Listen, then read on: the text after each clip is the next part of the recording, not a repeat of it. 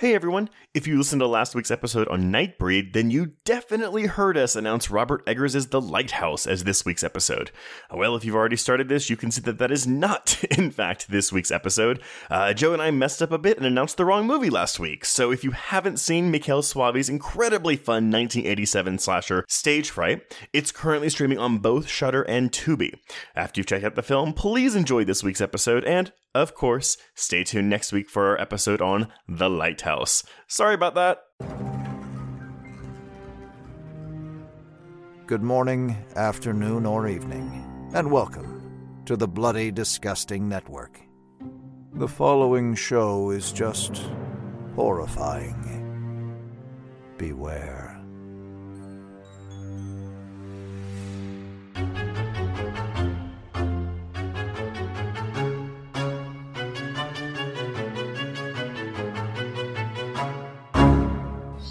You're not cheating on your wife if you eat my lemon square. Your lemon squares taste like ass.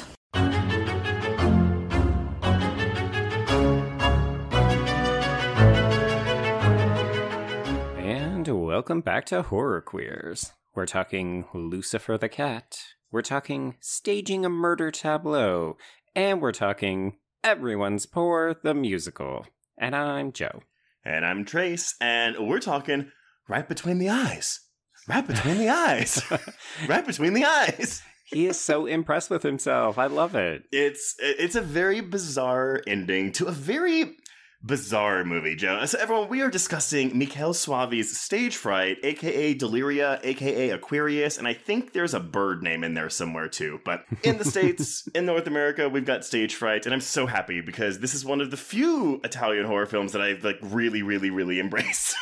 Oh, nice. Yeah. And it's kind of fun. This is sort of an anniversary. It's the 35th anniversary of when the film debuted in Italy. Of course, it would be another 2 years for us to cover it if we did the North American premiere. Yeah, but this has been on our list for a while because we do have some cool representation in here. It's slight, but it does exist. It does. It's fun. I like Brett a lot, actually. Oh, Brett is fantastic. Also, apparently the actor helped tinker some of the dialogue in the script, so... You know. Okay. But, Joe, why don't we bring in someone to help us pick apart Stage Fright? Because there's a lot of cuckoo bananas things going on here. Everyone, she is a self-proclaimed giallo fiend, a freelance film critic, and Arrow video contributor. She is also the co-host of Fragments of Fear, a podcast dedicated to the discussion and appreciation of giallo cinema with a slant towards the genre's lesser celebrated titles. Please welcome Rachael Nisbet. Oh, hello. Thank you both for having me. And that wonderful introduction that makes me sound far kind of more together in my career than I probably am. You can thank your Twitter bio. Yeah, I know. Just cultivate that Twitter bio. Make me sound better than I am. Yeah. Well, welcome to the show, Rachael, and thank you for coming on to discuss Stage Fright. No problem. I'm excited to be here, and it's nice to get that kind of queer representation of the film as well, because that's kind of a perspective you don't typically hear of it. So yeah, I'm really looking forward to it. Especially not from this time period. Yeah, I mean, like, I know Stage Fright, I'm sure we'll get into it, is a bit of a kind of quasi-shallow, shallow slasher, because that sounds terrible, shallow cum slasher. And yeah, it's like one of those, like, it's kind of a genre that's maybe not got the best representations of, of gay people. But they are there. But yeah, Stage Fright's kind of, I suppose, a 1980s take on a gay character, shall we say. Well, right. I'm glad that you kind of like hesitated when you said giallo, though, because both Joe and I were trying to figure out, like, well, does this qualify as a giallo? I know, well, this is the thing, because you invited me on, you're like, do you want to talk about Stage Fright? And I was like, of course, but then I'm one of those people that I'm like, I don't really think it's too much of a giallo, like, I guess because it's Italian, and like, I'm sure you've both come across this yourself, like, loads of people would be like, oh, it's an Italian horror film, therefore it's a giallo, and yeah. It's such a, vague title in some ways, especially for like non-Italian speaking people. It's, like it's kind of butchered all the time what it means. But like I tend to think of it as a murder mystery, and I suppose this isn't really a murder mystery. Yeah, because Joe and I have been through these, like, what is a giallo? Like, what is a component? And there are like concrete aspects of it, but then also not concrete aspects of it. Yeah, and by the time we get to like 1987, pretty much those concrete kind of interpretations of the title, like of the feel-on, kind of go straight out the window. So then you've got all sorts of different kind of films, which are, I suppose, because you know yourselves, like, about how prevalent the American slasher came, and then obviously the Italians being the Italians, went and kind of made their own versions of those films. So that's how we end up with these like weird kind of bastardized versions, I suppose you could call them. Yeah, I mean, genre is so mutable, right? I mean, it's always evolving and changing. And I think sometimes as genre fans, we almost want to put a pin in it and be like, no, but this is what it is, because we're such staunch defenders. Like, I'm so used to being like, no, people, we need to call this what it is. This is a giallo film. But this one really does straddle the line. It feels like almost like if an American made a giallo film, and it was like, so it really does. It's somewhere between the slasher and the giallo. Well, but I mean, yeah, it is an Italian making this, but and we'll get into this when we get into the production, but this is Suave's first time directing gig. And listeners, we actually have covered one of his films before. We did discuss Della Morte dell'Amore, or Cemetery Man. I want to say the first year of the podcast, Joe. I think so, yes. Which I was very lukewarm on, and I like this movie a lot more. Maybe just a touch more accessible, yeah. I mean, look, don't get me wrong. I get why people like Cemetery Man. It's just, when we're getting into kind of the weirdness of a lot of Italian horror, and again, it's weird, right? Like, I like weird. I should like this, but man, I just could not connect with Cemetery Man, but I do connect with this. And it's a bit more straightforward. Yeah, and if folks want a bit of a refresher on exactly what we mean when we're talking about giallo, Trace actually did a really good summation when we covered Malignant on the Patreon. Oh, yes, because talk about a movie that everyone was like, it's not really giallo, but it is giallo, but it's not giallo, but it is giallo. I was going to say, when you mentioned like kind of definitions and putting a pin in it earlier, I was like, oh, like Malignant, that was a bit of a shitstorm. So you had the same debates over on your side. Yeah. I actually muted the word. I was like, I'm muting Malignant and giallo, and I don't want to hear any of these like discussions, because it was, oh god, there's so many arguments at the time. I was like, I'm not getting involved in this. And that's the thing though, right? Like, it should be a discussion. Like, this to me is not an argument. Like, James Wan, I'm sorry, I'm not gonna get into Malignant, I'm sorry. She muted it for a reason. Mute. The only way with Twitter film discourse sometimes. You're like, okay, that's enough of that. Like, I can do without it. Absolutely. I think it's only, in fairness, I'm not going to name the person. I'm not going to throw shade at anyone. But somebody said they didn't say it to me. They just put on Twitter that they said Malignant was the best giallo ever made, and I thought it was a joke. Ooh. And I was like, it wasn't a joke. And I was like, what the fuck? I was like, but how can it be? I was just like, what? And like opinions are subjective. I was like, oh my god, right, okay. Mm-hmm. I think that's when I muted it after that. The key phrase here is James Wan saying, it's my version of a giallo. Yes. Like, that's the key.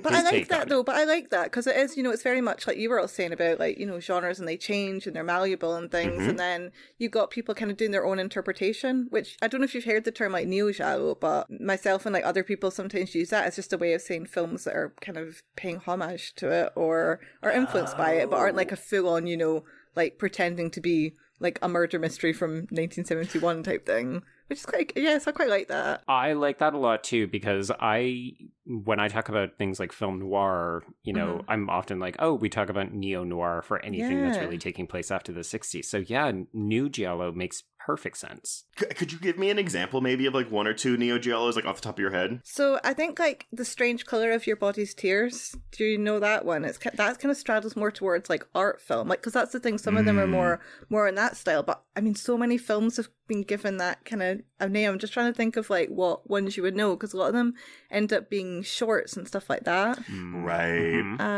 Well, I will say though, because I listened to one of your episodes of your podcast today, and I was looking at the list, and you're welcome. But it's it says it right there in the description. You're discussing the lesser celebrated giallo films, and admittedly, I'm not well versed in giallo because it's not. Despite loving American slashers and especially whodunits, I don't always find myself gravitating towards giallo, and so I was looking through your list and I was like, oh, I've never heard of any of these movies. No, I was just gonna say, it's funny that you say that, because I'm like obviously love these like giallo, but then I'm not a massive fan of the slasher. So obviously it's something, and you kind of assume that like it works both ways, but for some reason you find people's sensibilities are more towards one than the other sometimes. Yeah. Some people, most of people like both, but it's funny. Kind of, I'm a bit like the reverse of you then. Yeah. So what we're saying is that everyone's a little bit bi-curious when it comes to giallo and slashers. Bravo. No, actually, come to think of it, before you were saying about a neo-giallo, and I was trying to think of films that you might know. You'll know Knife and Heart. Oh yeah. That yes, describes absolutely. this one. Yeah, there's a good example. I actually, because the thing that I always usually struggle with Gialli is kind of like the meandering narrative and like things happen for no reason, which that to me is more art house, I guess, where you're seeing like more art house take on Gialli qualities. And Knife Plus Heart, which I do really like though, also has that like end of second act thing where they just go off to the woods and do their own thing for like 20 minutes of this movie.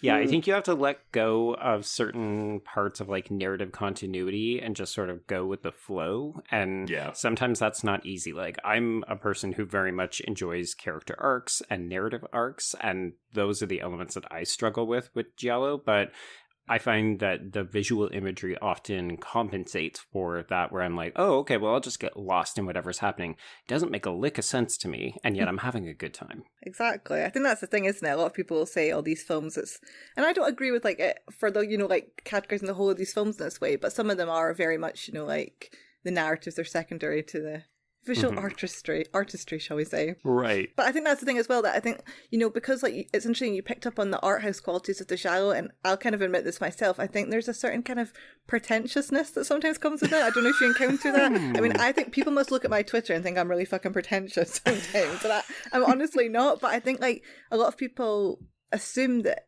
fans of the giallo are maybe a bit more European, or trying to kind of like look at those neo-realist Italian directors and how these people were kind of informed by that. Obviously it doesn't come across in the same way, but yeah, I wonder if there's a bit of that. I actually think it really, honestly, if you're any kind of film critic or you analyze film in any shape, way, or form, we have been referred to as pseudo-intellectuals by some people who don't listen to our show. And so, yeah, but I think it's because, there's a good chunk of people, like the mainstream audiences, who really just, they go to films for escapism, and they don't have room for analysis in their lives. And so when you're trying to pick apart something, which involves critiquing a good chunk of it, it's like people get angry about it if it's a film they love. Yes, I mean, especially like on Twitter, you really find that people are. I know everything in this conversation is going to go back to like on Twitter. Like this is it, but yeah, people really don't like analysis for some reason. Like certain people really don't like this kind of analysis when it comes to horror films, and I'm sure you guys encounter it when you're talking about. I don't know, because you've talked about a lot of kind of like teen slashers and stuff, right? In your past, you must get people that go, "Why are you like analyzing that?" or "Why are you trying to put like this kind of perspective into it?" It's not even just strictly horror. Like when we dared to call Batman Returns a queer allegory, some of the pushback he was being crucified. It's like you say that, like, oh my god, these people's heads must have exploded. How dare you do this Star masculine comic book film? Yeah. But, okay, well, let's bring it back to Stage Fright, and let's figure out how, because honestly, there's not a ton of information about this movie online. I mean, I couldn't even tell you the first time I saw this movie, but when I discovered it, I fucking loved it. So, okay, Michele Soavi, this is the director of the film, he got to start acting, with his most notable role being Tommy Fisher in Lucio Fulci's 1980 film City of the Living Dead. And after that, he started serving as assistant director to, Aristide Massachesi, but he's better known by his pseudonym Joe D'Amato, which is how I'm absolutely going to refer to him for the rest of this episode. Wise choice, yeah. I also feel like most people will recognize Joe D'Amato as opposed to, his actual name. Well, okay, so this name rings a bell for me. The name Joe D'Amato sounds so familiar, but when I went to go look up his filmography, I didn't recognize a lot of the films. A lot of them are heavily erotic, borderline porn films, but... What is Joe's connection with this man? I only know him as kind of like an Italian Wes Craven. Just because like they both started in porn and then they worked their way into more traditionally mainstream horror. That's sort of my frame of reference. Is there like one movie that like you're like, oh yeah, that's D'Amato. Like that's the one. No, just a bunch. That's fine. I'm not going to get my answer. Well, okay. So it was in 1982 where Soavi began his collaboration with Dario Argento. So he acted as the second unit director in Tenebrae, previous episode, please go listen to it. And then 1985's Phenomena, which he was also an actor in. And also was the assistant director on Lamberto Bava's Demons, which is one of my favorite films of all time. So one day, Joe D'Amato calls Soavi, and he's like, hey, I saw 2 of your music videos that you've done. He did one on Phenomena and one on Demons. And he's like, I like them, so I think you should make a movie. And Suave, let's say he was humble. He thought D'Amato was crazy, and he was taking a big risk on him. In fact, Suave never had any ambitions to become a director. He was happy being an assistant director, which was his goal since he was young. And that's a pull quote from him, which I thought that was really interesting. Like, your goal since you were young was to be a second unit or assistant director. I think that's also quite strange when you think about how, like, visionary his works, like The Church and The Sector. Like, I find that so strange because they're such, you know, like, directorial, you know, it's like such a vision from a director that you, like, sorry, I'm just repeating myself there, but it's strange to think of someone who just is like, oh, I'm happy, you know, assisting on other people's films, to come out with something that has such a unique feel to it and such a kind of distinct visual language. Yeah. Very, very odd. But also he sent in a lot of letters to Dario Argento and stories when he was younger and seemed to kind of want to come up a bit on that side of things. And that's the thing. So he says, you know, the best thing that could have happened to him was to become the first assistant of Dario Argento, which is exactly what happened. So he was content. I think he just wanted to be under the master for pretty much the rest of his life. And yeah, he was just like, I don't want to do my own thing. I want to help the master do his thing. Oh my God. I'm not going to make a joke, but I'll let listeners make their own. Yeah. But yeah, so he didn't want anything more, but he eventually did acquiesce, and he agreed to direct a film for D'Amato. Funnily enough, right after Stage Fright, though, Suave went back to second unit directing because Terry Gilliam watched this movie, and he loved it so much that he sought out Suave and said, hey, I'm doing a movie called Baron Munchausen. Would you please be my AD on it? Unfortunately, at the same time, D'Amato wanted him to direct another movie, so when he was like, ooh, sorry, I'm going to go AD for Terry Gilliam, it caused a rift between D'Amato and Suave, because he thought that was really stupid. But then again, it's like, who's going to, you know, turn down Terry Gilliam? Exactly. It's like, come on. Like, especially Terry Gilliam in, like the mid-'80s. He's at the height of some of his most iconic films. I mean, come on. Well, Suave was willing to do anything. So going back to the production of Stage Fright, any story, they read various scripts. The first one they read was written by an Italian screenwriter named Daniele Stroppa, and they started working on that, but then another story came along, written by Luigi Montefiore, a.k.a. actor George Eastman, a.k.a. screenwriter Lou Cooper. That's the one he's credited under on this film. Why do all these movies have to have like 18 different names for everything? I don't know. It's like I think, in fairness, this kind of goes back to like the 50s and 60s. It was always, for some reason, they thought people would think their films were more credible if they were directed and made by Americans. So everybody just used these strange pseudonyms all the time, which does make it kind of a nightmare when you're trying to deduce who's involved in some of the more obscure projects. You're just kind of crying into your like notes, going like, who's this and who's that? And everything's just like a complete mess. But yeah, it was actually George Eastman, I think, that originally wanted to direct Stage Fright, because he'd written it and then he wanted to direct it, and for whatever reason that just didn't really happen for him, and so he kind of got involved instead. So I think it would have been quite a different film, to be honest, if that had happened. I mean, yeah, because he hadn't directed anything before either, but he also didn't, I think, but he didn't have the tutelage of Dario Argento and Lucio Fulci and Lamberto Bava to help him out. Well, so I'll just call him Cooper. Both D'Amato and Suave, they thought, okay, well, this story is already strong enough. It didn't need big space. It didn't need spectacular scenes. It's set in a closed location, so this is what would be Stage Fright. Sheila Goldberg, who plays the nurse who's obsessed with her aquarium in this film, she is credited with dialogue. So I'm guessing she did like translations for various actors on set. Or maybe she punched up the dialogue? Yeah, that's why I was kind of thinking that earlier when I was like doing my notes. And I think, I don't know, you kind of wonder if she just inserted little bits to make it seem more realistic or how people would speak. I mean, a name like Sheila Goldberg, you presume she's an American, so maybe tried to Americanize aspects. I don't know. This is just speculation, but it's all we can do at this point. I know there's a lot of speculation in this game. What's surprising, I mean, I don't think that this film, I don't know that a lot of people look at this movie as a classic in terms of like when you think of, slasher films or giallo films, like this is not the first one that comes to mind.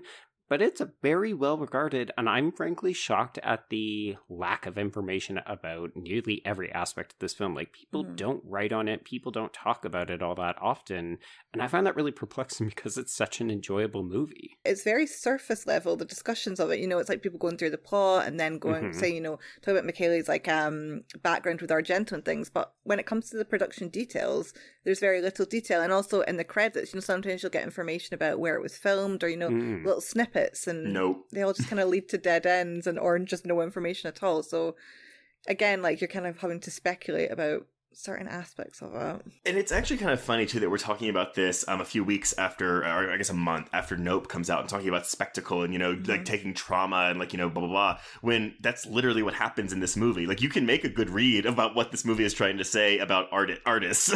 Yeah. Okay, so they start pre-production, and it's all good. They shared an office with the production of another movie. I didn't get the name, but I have to believe it was a movie. It was Joe D'Amato's 11 Days, 11 Nights, which is an erotic film starring 5 of the actors that are in Stage Fright and released the same year. Oh, wow. Okay. Well, yeah, because this is one of those like, especially like when you see productions in the 80s and 90s, it seemed to be cheaper for people, or sometimes they got, I don't think this is the case with this film, but I might be wrong, sometimes they got, grants for filming. Oh, right. So what would happen is you would make 2 films in quick succession or in the same area or something like that, and then you would have most of the same cast and crew.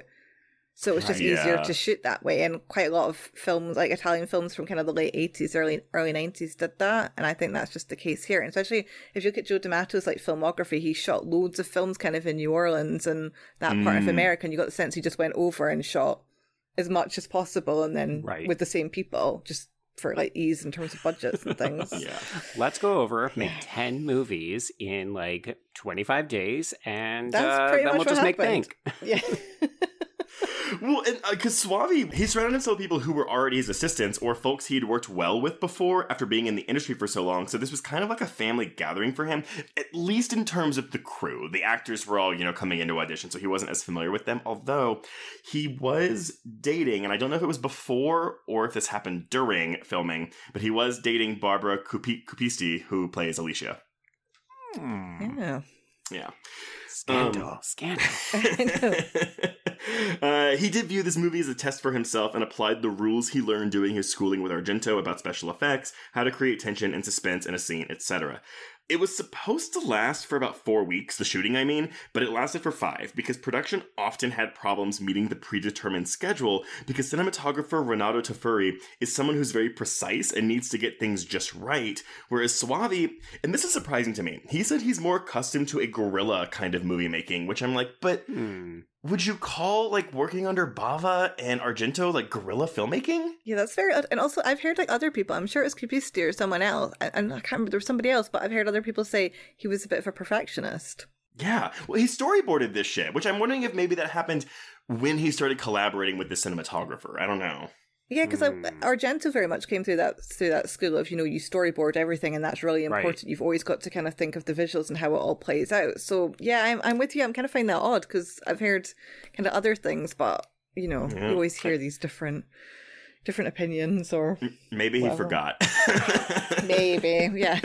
It is a very weird comment though, because when you watch this movie, none of it seems like, oh, okay, we just, found a little bit of magic and we followed that trail or something. Like everything seems very stately and polished and like very, very well thought out. Well, okay, and so that I don't have a ton of like technical stuff, but like the one thing, and a dolly shot was the big thing, the big like stunt in this movie and the production. So yeah, this was a cheap movie. The only budget I could find was an estimated $1 million, but I wouldn't be surprised if it was smaller than that. The equipment was old, antiquated, heavy, and belonged to the production. So to do a dolly move, a dolly can move up and down. You put the camera on it, you shoot, but then the dolly needed to be counterweighted, so you had to have an operator there with his assistant and then do something like that. Like, it took a half day to do a dolly shot, basically. Oh, boy. Mm-hmm.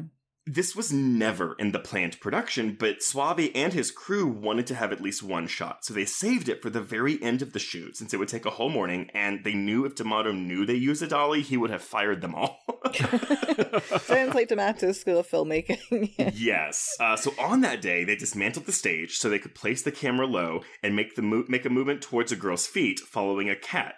It was a very complicated shot, particularly to keep focus, but this would of course turn out to be the opening shot of the film. Oh my god. And the opening of this movie is so fucking genius. So good. The movie made it to theaters thanks to the foreign market because it was well sold, and Suavi himself actually won an award in the Avoriaz International Fantastic Film Festival's Fear section in 1987. Now, this is a French film festival that doesn't exist anymore, but as Joe said, it was released around August 20th in Italy, and we got it in the States in May of 89. I'm pretty sure this was just a home video release. I don't think we got a theatrical release for this. Yeah, and interestingly, it didn't do well in Italy at all. No. Unreleased. Yeah, it was just not well received. And I found like I was kind of trying to get opinions from different people, you know, looking at different fans and things. And it seems that, and I'm kind of generalizing a bit, but it seems like Italians were more lukewarm on Stage Fright than North Americans. Yeah, so Suavi has an anecdote where he's like, oh, when I was with Argento, we would go to the theaters to like, you know, check box office, see how audiences are reacting and stuff. So I did it by myself for this. And I went to this theater. It was 1,000 seats. And I asked one of the theater managers, like, hey, like, how is it doing? And he basically laughs at him and goes, well, why don't you go inside and look? Oh, no. And it was a 1,000 seat theater with one man inside watching it by himself. Oh, God. Oh, that's horrible. Humiliation. Yeah. God. Yeah. So I don't know. But I mean, do y'all have any inkling as to why Italians would have been less nice to this than Americans would be? Maybe because it is more American. It feels more American than it is Italian. Yeah, I mean, there's that, which you kind of immediately think of. But then in general, like, when you look at the Italian film industry in 1987, like, private television companies had come to the fore at this point, and people were staying at home a lot more, and cinema takings were, like, drastically, like, being, reduced to from what they were. Okay. So, I mean, it's hard because I don't have any box office figures from kind of comparable films from the time, but Italian horror cinema by 1987 was really, thin on the ground, and in general, cinema goers were less and less, and they tended to enjoy American films more, ironically, even though we're talking about, maybe it was too American for them. Italian audiences seemed to gravitate towards American films, like American horrors anyway. So it's like you're damned if you do and damned if you don't. Like, oh, well, it's too American, but also not American enough. Yeah, I know. Well, but I mean, reception-wise, I mean, look, even on Rotten Tomatoes, there were 8 reviews of this film, but we're looking at an 88% with an average score of 7.1 out of 10, and then over on Letterboxd, we're looking at a 7 out of 10 or a 3.5 out of 5. Which I find really high. Like, I would not have thought I would have rated that highly. I mean, but that's whenever I've met someone who knows this movie, they love this movie. Yeah. One of the theater chains here in the States, the Alamo Drafthouse, they did a screening of this in Austin, Texas for Terror Tuesday, and it was a packed, sold-out theater, and one of the rowdiest audiences I've had. Like a fun one, not like they were disrupting the movie, but they were like having fun with this, as you should. But I feel like that's such a rare occurrence, right? Like, there are certain movies where you literally never would have had the opportunity to see it on the big screen. So when you get that opportunity, you rush out and see it. Yeah. But yeah, I mean, that's really all I have. So why don't we go into what happens in this movie? Okay. So we begin, as you mentioned, following a woman's feet as she's walking. It appears to be like some kind of street. She's not alone, but it's not like there's a crowd of people or anything, and we will eventually come to know her as Alicia. As you mentioned, Trey's played by Barbara Cupisti, and almost immediately she's attacked in an alleyway, and the villain appears to be a man wearing a large owl mask, and this is very interesting because you think, okay, we're just getting right into it, right? Like, this woman's being attacked. We don't know her. She'll probably be killed, and then we'll go into the story like usual. And then this villain leaps out, and we pull back, and we realize we're on a stage. This is a theater production. It's a musical. It defies all expectations. We've also got a woman who looks like Marilyn Monroe playing a saxophone. I wrote Bobo Marilyn Monroe in my notes. But this film immediately subverts your expectations. And again, look, I am a sucker not only for single location films, but also for like movie within a movie. But this is a play within it. I'm sorry, a musical within a movie. And I'm a little bummed we don't actually have a singing number because I would have loved to have seen that. But oh my god, can you imagine? It is what it is. I mean, okay, so this was my first time watching this movie. I have heard about it for ages. I've owned this disc since Blockbuster went out of business, and I bought every horror title I could get my hands on. And yeah, I really thought, okay, this is Suave. He's coming from the school of Argento, so I know what the formula is going to be. And I thought it's just going to be kind of stock standard. This opening is so exciting and really, like, it's very visual, it's dynamic, and I'm not going to lie, I fully wanted to see more of this musical number, and or I would watch a deleted version of this where we just got to watch a whole, as you said, like, musical number, Trace. Mm-hmm. Question, and I love this film, but do you think this is the most intelligent the film is? Do you think it ever matches this after this moment? I think it's the most subversive here. Like, a lot of other things are more standard, so I could see why this film does well with folks who like slasher films. I would have liked if it had kept up this kind of energy throughout the rest of the film. Remake. Yeah, well, it's like those kind of meta elements that were so popular in the 80s, and you see them kind of across multiple Italian films. Like, there's like Nothing Underneath, which is in the fashion world, and you get the big fashion show, and then you get you have Too Beautiful to Die, which is in the world of the music video. You've got Demons in the cinemas. There's a lot of these kind of self-aware films that have these big, like, set pieces where they take place in, you know, the creative industry, and it's supposed to be a bit of, you know, like, commentary on the artist or you know, whatever. So I guess it kind of follows on a bit from that.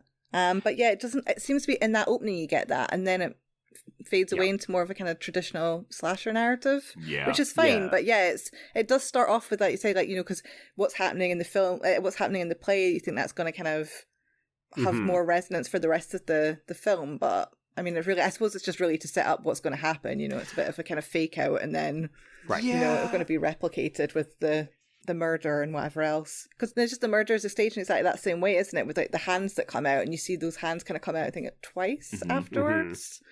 Yeah. So.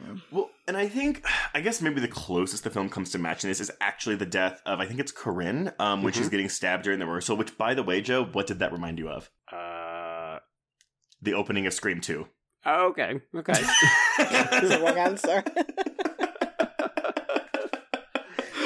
I just put that together during this conversation. I never thought about it before. I mean, it's not like a 1-to-1, so I was a little stumped there, but yeah, I fully understand, like, people just standing by watching a murder happen and thinking, oh, this is entertainment. Oh, shit.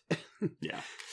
I do think it's interesting. I mean, to jump back to what you were saying, Rachel, there is a little bit of commentary in this film. Like, it is mostly slight. It's a lot of these people just getting picked off by this killer in this enclosed location. But I was intrigued by the work that we do to establish how poor these characters are. Like, the reason that they are there to be murdered is because they could not afford to leave this fucking theater when one of their cast members dies. Yeah. Like, other people go home, and these people are like, I'm too poor. I need to stay here for the money. Which is yeah, that's a really good observation. Also, it's interesting because you get so many of these films where you're thinking, like, why on earth would anybody stay?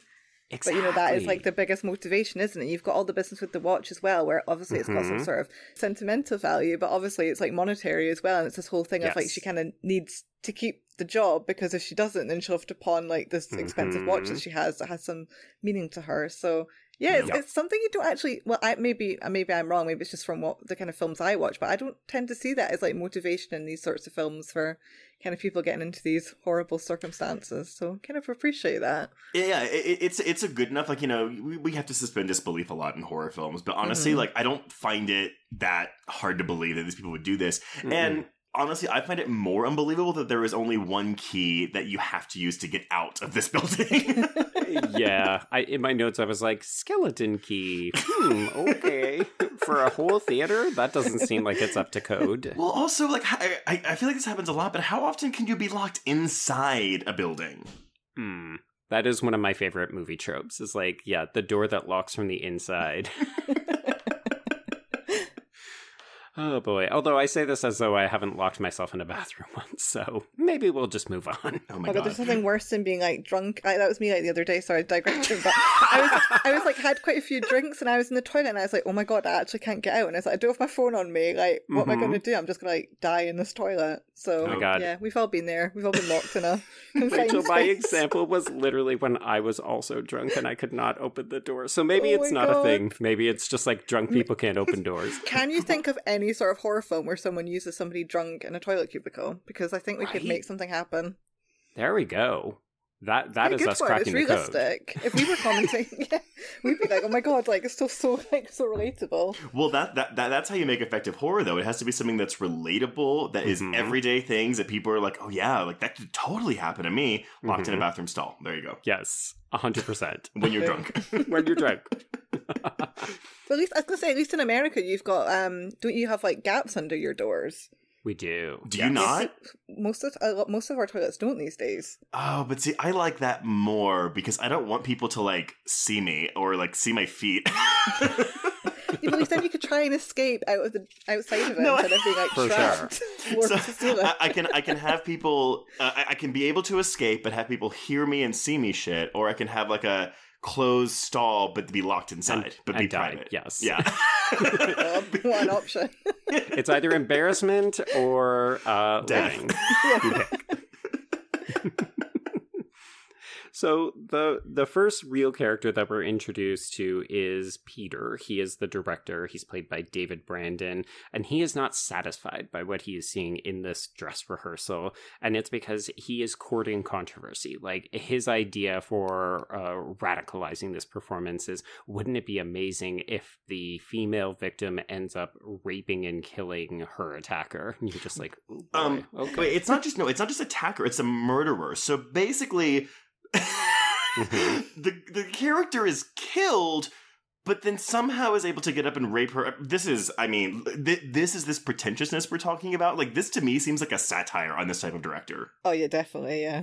Yeah, he's full-blown asshole. And I love that in some ways we get a shorthand version of this. Like, we only need a few lines of dialogue from Peter to know exactly what a prick he is. Well, also the second he does cocaine, it's like, oh, I know who you are. I'm staying up all night. So his vision is clashing with the financier, Ferrari. Who looks like Paul Sorvino. Yeah, he A does little bit Paul actually, Sorvino. yeah. I thought it was, honestly. I went to go look it up. Rip. It is not Paul Sorvino. No, unfortunately, it is Piero Vida. But again, we have the financier in this Italian film is named Ferrari. Yeah. Yeah, it's a little on the nose, but it lets you know everything you need to know about him as well. Mm-hmm. So they're having their mutual meltdowns and temper tantrums, and we spend a little bit of time getting to know some of these other people. Not a lot of names in the early goings-on, so you have to kind of pay attention, but we're very much, establishing who is this person, why are they different from someone else. So we very quickly realize that nearly everyone on this production is broke, so they're really hoping that the musical is a success. We learn, yes, as Rachel mentioned, that Alicia has this valuable gold watch, and we also learn, sheerly through visual imagery, because we see Sybil puking, she is played by Joanne Smith, that she and her boyfriend Danny, played by Robert Gilgaroff, they're expecting a child. But it's like literally never actually said. You just have to know, like, oh, she's got morning sickness. So it is sad, but it's literally like, basically she's on the phone. The first time we meet her, she's on the phone and she's trying to be, and she just goes, oh, it's positive. Oh, okay. And but here's the thing, though. Again, they're all poor. Instead of buying a home pregnancy test, which I'm assuming were existing in 1987, she gets a call from, I'm assuming, her doctor to tell her that she's pregnant. I don't know how prevalent pregnancy tests would have been, but yeah, a lot of people would have gone to their doctor to get confirmation, and then you have to wait for the doctor to call you back. Well, that is exactly what happens here. I mean, I know someone in the 80s who didn't realize they were pregnant until 5 months. So, yeah, it could be possible. I don't know. Wow. I think there's a reference to an abortion, though, isn't there? No, yeah, but because this is not the first time this has happened. Yeah. And I think Danny says, like, we're not going to abort it again or something like that. Because they're going to be a famous family of celebrities. Yeah, everyone is really convinced that this show is going to do well, which I love because, as I said, I would watch the fuck out of this, but I acknowledge that as a gay man who loves camp. Yeah, this show doesn't look good. Do I want to see it? Yes. I think as well, it's just so of its time, isn't it? It's that, like, a lot of people are trying to do these, like, avant-garde musicals and theatre productions and dance shows, and it's like my dad is, like, a contemporary dancer, And this was exactly the kind of shit that he was doing in the 80s. It was, it's like even the costumes and stuff and the way like that. So like when I watched this, I'm always like, obviously I wasn't alive back then, but I'm like, this is kind of bang on, like kind of the themes and like, popular trends at the time. Unfortunately. My God, I love that idea. Also, can you please show the movie to your dad and be like, which one were you? Actually, should honestly, he's got these like dance videos that were made like the 80s and 90s, and I swear to God, right, I need to find a way to like transfer them to like digital, but they're like they have exactly the same vibe. Like I have vivid memories of like devils and undergrounds and like red, like really vibrant red lighting and quite like nightmarish scenarios and stuff. So I'm like, it really kind of feels like of its time, but in a good way. It's like ridiculous, but it's interesting, yeah, because it does make me think of those things. I love that. That's too fun. So we also learned that Alicia has injured her ankle. I wasn't able to figure out if she had injured it a long time ago or if it was actually during this particular rehearsal. You kind of feel like there should have been a scene where they like cut it out, like she goes, oh, my ankle or something, but she's just kind of like, oh, I need to go to the hospital. This movie is exactly 90 minutes, so it makes me think that they were like, okay, y'all, we cannot go past this 90-minute mark. Yeah, like, we are cutting anything that doesn't need to be in here. You just need to know that she needs to leave to go to the doctor. People don't need more than that. Move it along. So she ends up recruiting her costume designer bestie, Betty, who is played by Ulrike Schwerk, and they beg Willie the custodian, played by James Sampson, to let them sneak out the surface entrance. And this is where we get Chekhov's single key to open and close this entire theater. Yep. So this has all been happening in one fixed location. It's a gorgeous sort of rundown looking theater, but we're really getting the vibe. And then we very dramatically cut to a shot. It's like a point of view shot. We're seeing lights going down a hallway, and we are strapped to a gurney. This is actually Irving Wallace, played by Clayne Parker, and he is a former actor turned serial killer, and he's being wheeled to a cell by armed guards in a psychiatric institution. The fact that the murderer in this movie is a former actor who's been driven insane. Who has no dialogue at all. And actually, so this actor that plays him only plays him in the scenes where he is not masked. The killer is played by a plethora of people, sometimes even Suave himself. Which is funny because this is not a whodunit. Like, we know that it is Wallace. Like, the actors who are being murdered don't know who this person is or why, but, like, we get an exposition dump in this scene, which is very much like, oh yeah, that's who that guy is. This is his backstory. Well, they will learn who it is after Betty gets killed, because then, we make the play about Irving Wallace. Right, yes. Okay, so yeah, he's here in this psychiatric institution, and of course, like, your ridiculous moment for this film is that this happens to be where Betty has taken Alicia to get her ankle looked at, even though you would not do this. I mean, well, she's like, oh, it's a hospital. I mean, it's a psychiatric hospital. Well, they're still doctors. I know, I love that line so much. It's like, yeah, that makes so much sense. But wait, can y'all please tell me what is going on with this nurse and her lionfish? No. She's a bit too enamored with it. It's just, it's like holds on a beat too long on that scene. You're like, I don't know, there's something a bit weird about this. The music really ramps into high gear here. I want to point out, too, the composer here is Simon Boswell, who had done work on Phenomena and Demons 2, and Joe, previous episodes, Lord of Illusions, and Perdita Durango. Yes, amazing. But yeah, this we just have like 15 seconds of watching this woman like lord over her lionfish before borderline making out with the glass. But you were saying about, like, in the introduction about how Stage Fright was dubbed as, like, Stage Fright Aquarius or Aquarius in some territories. And the whole thing comes from, like, it was a bit of a thing because it was, like, off aquarium, but obviously it's not aquarium, but it was because the whole idea behind Stage Fright was that the actors were like fish in an aquarium. The killer was like lording it over, and that's why it's raining the whole time through the film.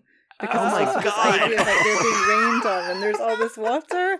So I feel so stupid right now.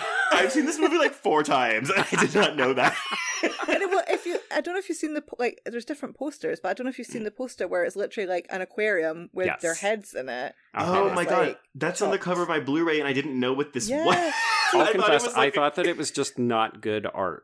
Yeah, I know, because it is shocking artwork, but apparently, yeah, that's why. It's because it was supposed to be this whole water motif. And the idea from that came from Dario Argento's The Bird with the Crystal Plumage, because you know the bit where Tony Mazzante's Sam is trapped between the panes of glass. Mm-hmm. When Haley saw that, he thought, oh, imagine, you know, this idea of being like trapped and looking out on this glass and like the killer looking in. So he kind of transposed that to being like a fish tank. But it's like a cool idea, but also I don't know if it wholly marries with the theatre idea. It doesn't fully come into play. Like when you're explaining it to me, I'm like, oh, I'm so stupid, but I don't know that I would have put it together otherwise. Yeah. I think they would never be able to have this, but if it was like a glass house theater, like if it was like a museum of sorts, but like a theater, like that would maybe get the point across. But Rachel, let me tell you right now, if you say nothing else for the rest of this episode, you've earned your keep already. Okay, I'm glad I've done my bit. I can just sit back and not look like an idiot. Wait, it says Rachel has left the chat. Where did she go? Nearly got me. Okay, so Alicia ends up catching Wallace's attention because she just kind of stands there and looks in his cell for a couple of minutes. But then this twink orderly is checking her out as she walks away. Love it, yeah. I mean, this movie is not so subtly horny for a lot of different people. Yeah. So this orderly meets a very quick demise. It's like, is it your first day on the job?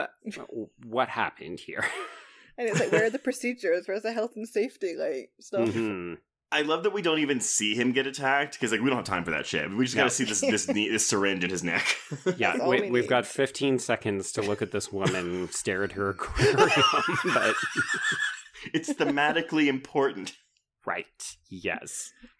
All this to say, orderly dead. Wallace has escaped. He's in the backseat of the car, and Alicia and Betty are driving him back to the theater inadvertently. So Alicia goes in first, and just in case you hadn't figured out what kind of man Peter was, he immediately fires her for leaving. Oh man, but her replacement is Laurel, who is a delectable bitch.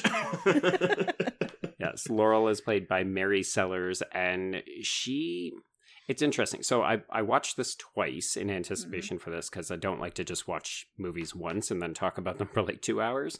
And I was like, oh, she is giving me a Violet Beauregard vibes in this big-ass costume of hers that's bright blue. But I love how snidely bitchy she is. She's not a terrible person, but she clearly wouldn't mind if Alicia fell down a manhole.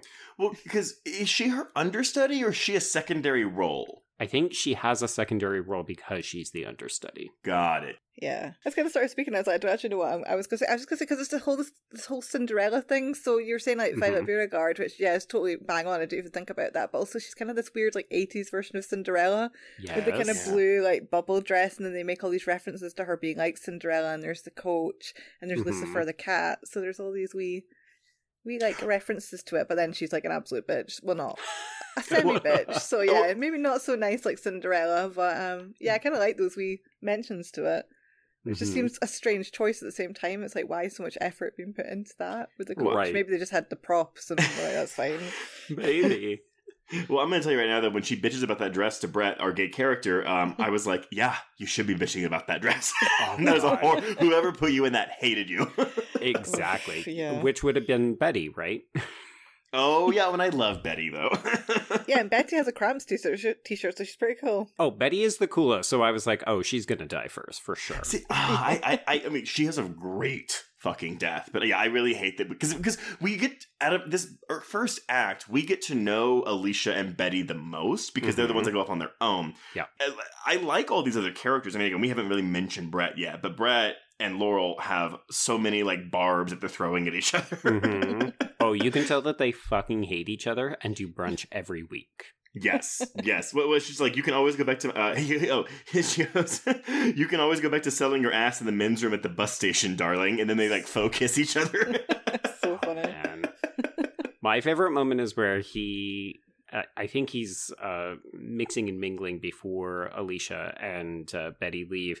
And he looks over and Laurel's, it looks like she's being raped by several men on stage, but her her back would be to the audience, but she's facing us because we're at the rear of the stage. And she sees Brett looking, and she just gives him the finger.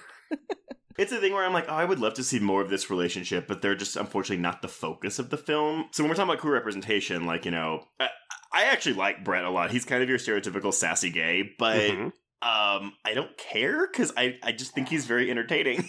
I agree. I was getting like variations of the backup dancers from like The Fan. Have you both seen The Fan? Yeah. Yes. Where What a yes, deep cut. it's very stereotypical theater gay, and I like that, but also because he's one of only 8 actual characters in this movie, I feel like in some ways we get to know him just a little bit more than we would in another film of this time. I mean, he is unfortunately limited to sassy one-dimensional gay, but you know what? That's addressed. Yeah. So as Alicia is getting fired by Peter, we do see Betty. She gets out of the car. As you mentioned, Rachel, it is a torrential rainstorm outside, and she gets out and just eats it. Like, she gets a pickaxe through the mouth, and she is so down good. for the count. Which I actually think that him not being in the car to kill her is another subversion, because I was like, oh yeah, she's gonna get in this fucking car. But no, she makes it out. And there's actually a really good shot where Swabi it's her POV, and we just see the rain, and it's just pitch black behind it. And I was half expecting the killer to, like, you know, we just see him running towards her, but no, but this is probably the scariest scene in the movie to me. I mean, I don't think it's a particularly scary movie, but I love the way that this is shot, and that shot of the pickaxe in her mouth is just like, oh. I find that it holds on it just the right amount of time, because when we see the pickaxe go in, it's very sudden, as we're apt to do, right? Like, we want that immediate recognition, but we don't want to linger on it if we don't have the money for great special effects. But then we do get a kind of medium long shot where, we're just seeing the rain come down, she's silhouetted against the car, and we can see that pickaxe. It's huge, embedded in her head, and then she just, like, falls over, and we're done with Betty. But it's a great sequence. At the risk of being cliche, are we reading anything sexual into this death?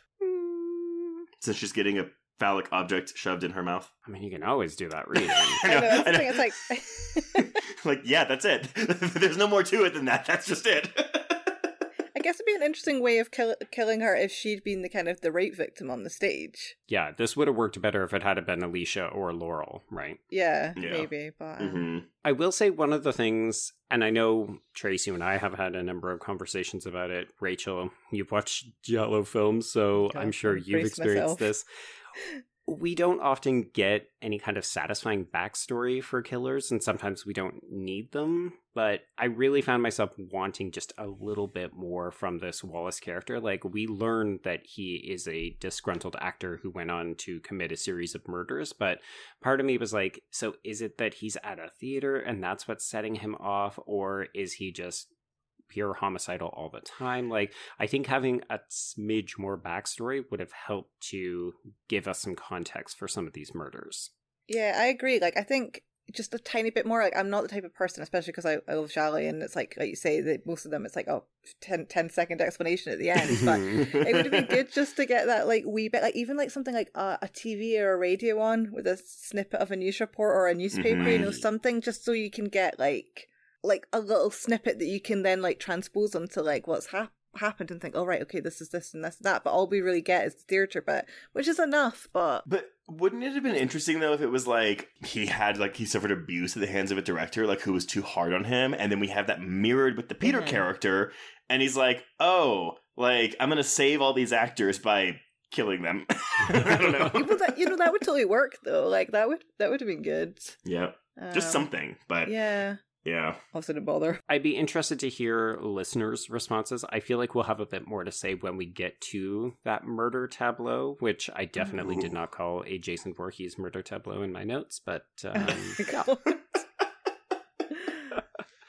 Okay, so Alicia comes out of the theater because, of course, she has no reason to be there anymore, and I love that she almost immediately finds the body, right? Like, she's looking around for Lucifer, who is howling, and it's because of that she ends up finding Betty's body. But I'm so happy that we're not doing, I just hid Betty's body in a tree, and the rest of them don't know, and I continue to pick them off because I fucking hate those. That actually is a pretty good subversion too, though, right? Like, yeah, we don't spend any time. We spend 2 minutes max of them not knowing that someone has been killed. Mm-hmm. And the cops are on the scene immediately. Yeah, which, and yet you say it's a subversion because you kind of anticipate that you're going to waste all this screen time with like, oh, you know, what's happened and when will they discover her? And it's like, no, let's just cut through all that bullshit and like get straight to kind of the meat of the story, which, although a lot of it does, like, in fairness, it's not like you're surprised by many of the things that happen in Stage Fright, but like it's good that sometimes they bypass things like that, so it just makes it snappier. Yeah, I mean, like, we're not blowing the lid off the slasher subgenre here, but we are doing little things to be like, it's not exactly what you expect. Yeah. And I think it also plays faster. Like, I'm very mindful of that 90-minute runtime. So in some ways, you're like, okay, well, we're just expediting things. Like, the police are going to come in at some point, so let's just have them come in now, and then we can just park a couple of dudes outside the theater, and we'll cut back to it every once in a while. Yeah. So those officers, we have an old guard and a new guard, and they are played by Mickey Knox as well as Suave himself. And it's hilarious to me that they sit outside in their car and they eat donuts and they talk about why the car won't start, and none of it fucking matters. No. Like, they have no impact on the plot of this movie, and it's kind of great. It's just so we can laugh at Americans, really, isn't it? Yes. Just like, you know, fat American cops. It's rather prescient, right? Does not age. Stage Fright said ACAB. Yeah. So Peter, proving himself to be full-blown psycho, is standing out in the rain with no umbrella, and he decides, you know what, we can market this shit. So sure, Betty's dead. She's not even cold yet, but let's write this into the show and capitalize on the notoriety. And he just alerts the media, and then he locks his actors into the theater so they can continue rehearsals. Which is a fantastic premise for a horror movie. Oh, fantastic. Yeah. You know what I love as well is like they call the music like musical this like intelligent musical, and it's all he's got these like certain pretensions, and then he's just like the most exploitative director ever. Like in reality he doesn't care. He's like, we need more rape, we need more murder, let's cash in on this like ripper that's going about murdering like my crew. So yeah, it's quite funny, that thing. And I'm sure a lot of directors are like that, and in the discussion of cinema, you know, they're trying to make something that seems semi-highbrow, but in reality they're just trying to notch up the exploitative like elements. It's like the equivalent of clickbait in the theater world in the 80s. Right. Yeah. Well, whatever sells. And of course, the reality is, as we mentioned earlier, these actors need the cash. So he's preying on them in a very deliberate way because, like, he would know them. He's worked with them for several weeks up to this point. So he knows that they need this big hit because of their various financial difficulties. So when he proposes, they all sort of begrudgingly agree. Refresh my memory. Why does Alicia stay if she's been fired, or is she rehired at this point?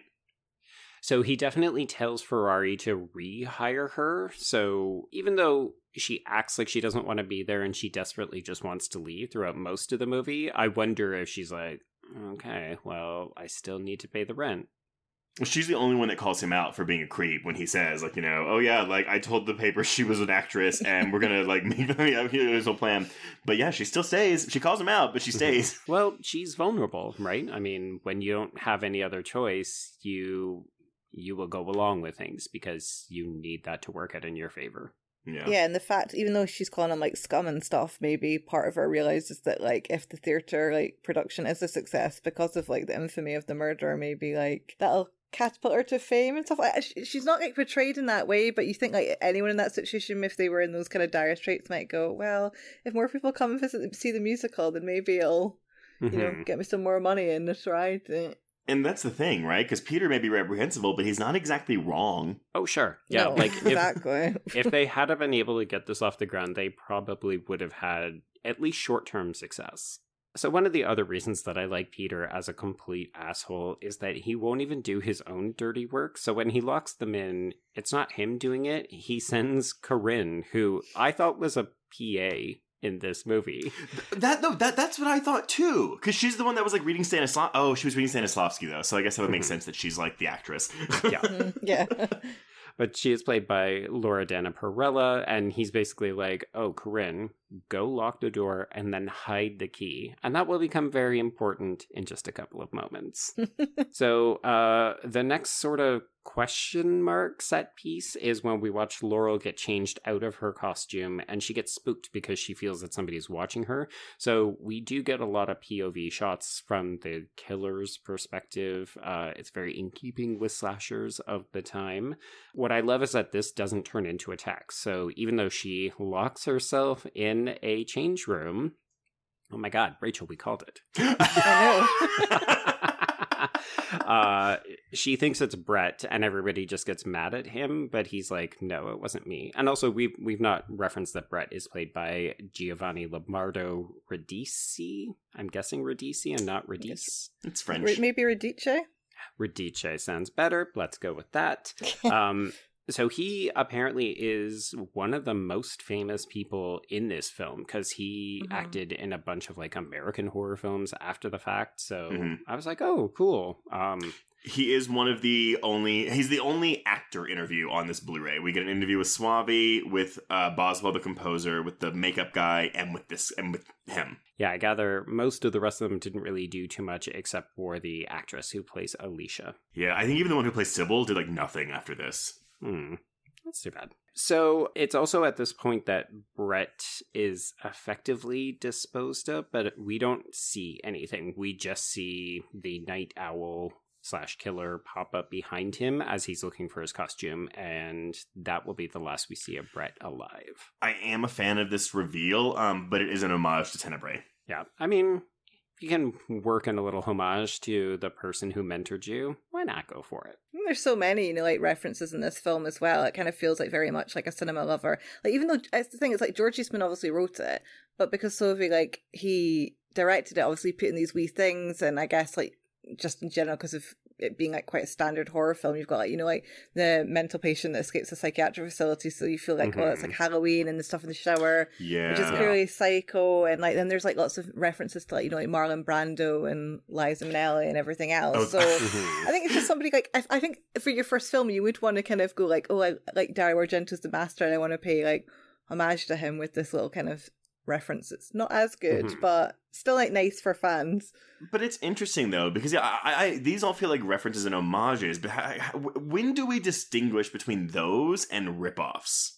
See, for me, this is the only real like shot for shot version. Like this could be directly taken out of Tenebrae, and the rest of them, when Rachel lists them off, I'm like, yes, obviously, but because it's not like we're not getting a musical sting that's the exact same as Halloween, we're not getting the Psycho, like a shot for shot. She's not like grabbing the shower curtain and pulling it down or something, and I feel like that's when I get really frustrated with contemporary homages. Like, so folks, I'm watching Pretty Little Liars Original Sin. And I need to watch that. Thanks for mentioning it out.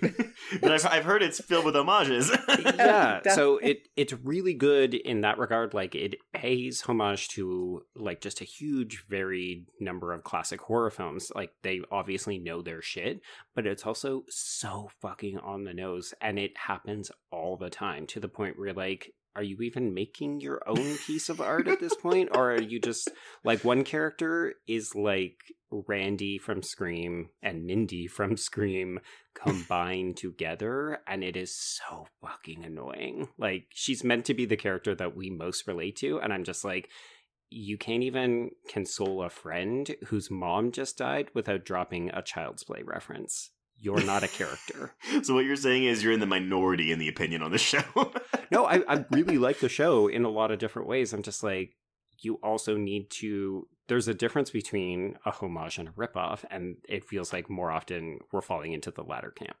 Got it. No, that makes sense. So Brett is done for now. We won't see him for a bit. Everybody is back on stage, and Peter asks Corinne, okay, like, we're going to do your scene. So she's out there, she's waiting, and Brett is missing his cue, and Peter's getting more and more irate, and that's when the night owl shows up, looking very trepidatious, like, wait, what's my line? Where am I supposed to be? So then he begins to strangle Corinne, and then he stabs her. And Peter's only response to this is, wait, why are you using a knife? But he's also yelling, kill her! Kill her! So they do realize fairly quickly that she is actually dying, and the night owl runs off. They surround her, and they're initially supportive. They want to console her and help her, and then they realize, oh, she's the only one who knows the location of the key. And that's when Ferrari starts to aggressively shake this woman who has been stabbed and strangled. And then Corinne is dead. And then we get this great moment where we go to the cops outside because they're all trying to like escape. And we just get this line from, I want to say, the not suave cop who's just like, fuck Popeye, because he's eating spinach. It's like, yeah, why not? Yeah, so they are trying to get the attention of these police, but it is raining so hard, and also they're inside a giant theater, so it doesn't work. This is when the killer turns off the lights in the theater. Always a classic horror movie move. Yeah, I did see some people making criticisms about Wallace's behavior in this film, like, wait, he's never been to this theater. How does he know how to turn off the lights? And you're like, because he's a theater person. Oh, so yeah, that's it. Maybe that's the only reason why he's an actor. Yeah, to explain that away. Could be. Do you think he might have been to that theater before? I mean, the asylum is apparently right down the road, so entirely possible. Yeah, again, like maybe if they gave a bit of like backstory, even just a tiny bit, it'd be like, oh, he was in a performance that went horribly wrong or something, or at that same theater. Yeah, that's definitely where I thought the film was going to go the first time I watched it, before I knew that, oh no, he's the classic escaped mental patient, and sure, he knows how to do things. Just go along with it. Don't think about it too much. Yeah, exactly. So the group is like, okay, let's stick together, and they begin to move off and immediately leave Ferrari behind because he has a briefcase full of money that he was using to pay them off. So he stays and starts to pack it up, and that is when he is stabbed to death. Yep. No one cares about no one cares about Ferrari. Okay. I mean, I like the fact that he tries to give him money in order to stop getting killed, but it doesn't work. Realistic, like. Oh, sure. Especially if you've got it just lying there, right? Yeah, I can't relate to that. So I'm getting murdered. I've got no bartering tools. So I do love that at this point, Wallace turns on the soundtrack while he goes hunting for weapons backstage. So you just got like, you know, the sort of synth score kicking in hardcore. No, but I know we're talking about Boswell here, who worked on Demons 2, and honestly, like, I haven't seen Demons 2 in so long, so I can't recall if like what that sounds like. But this score does remind me a lot of the score for the first Demons movie. But it's really loud, it's really bombastic, and yeah, we're kicking into high gear right now because everyone's panicking. Yes, they are flipping out. So the 6 remaining survivors split into 2 groups. So 4 of them are going to stay in this kind of like makeup room, and then Peter and Danny are going to go upstairs to the office to try to find the skeleton key that will open the door. Yeah, which I like. I like that we're not just like, oh, we're all splitting up. I like that we do stay together, and the movie still finds a way to kill these fuckers. Yeah, exactly. And I kind of focus at this point, it's kind of very much on like finding the key. Yes. It just feels like it's not just a case of like, let's wait, like, oh, you know, we need to escape the killer. It's like, oh, they kind of got some sort of purpose. Then the key obviously becomes quite like a important thing when everyone's dead and Alicia's trying to like get it from the floorboards on the stage. But it's, you know, it's one of those like motifs that you always think of when you think of like stage fright, is all the kind of visuals of the keys. Well, I like too that their default reaction isn't let's kill this fucker, because they're theater actors. Like all they want to do is escape danger, so their goal is just to get out of the theater.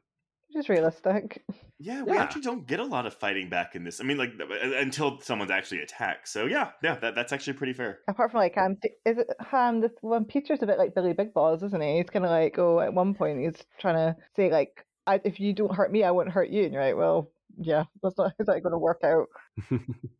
Okay, so Peter and Danny are sort of making not a lot of progress. They're ransacking this office. And meanwhile, Sybil is freaking out, and she's also still pregnant and feeling quite sick.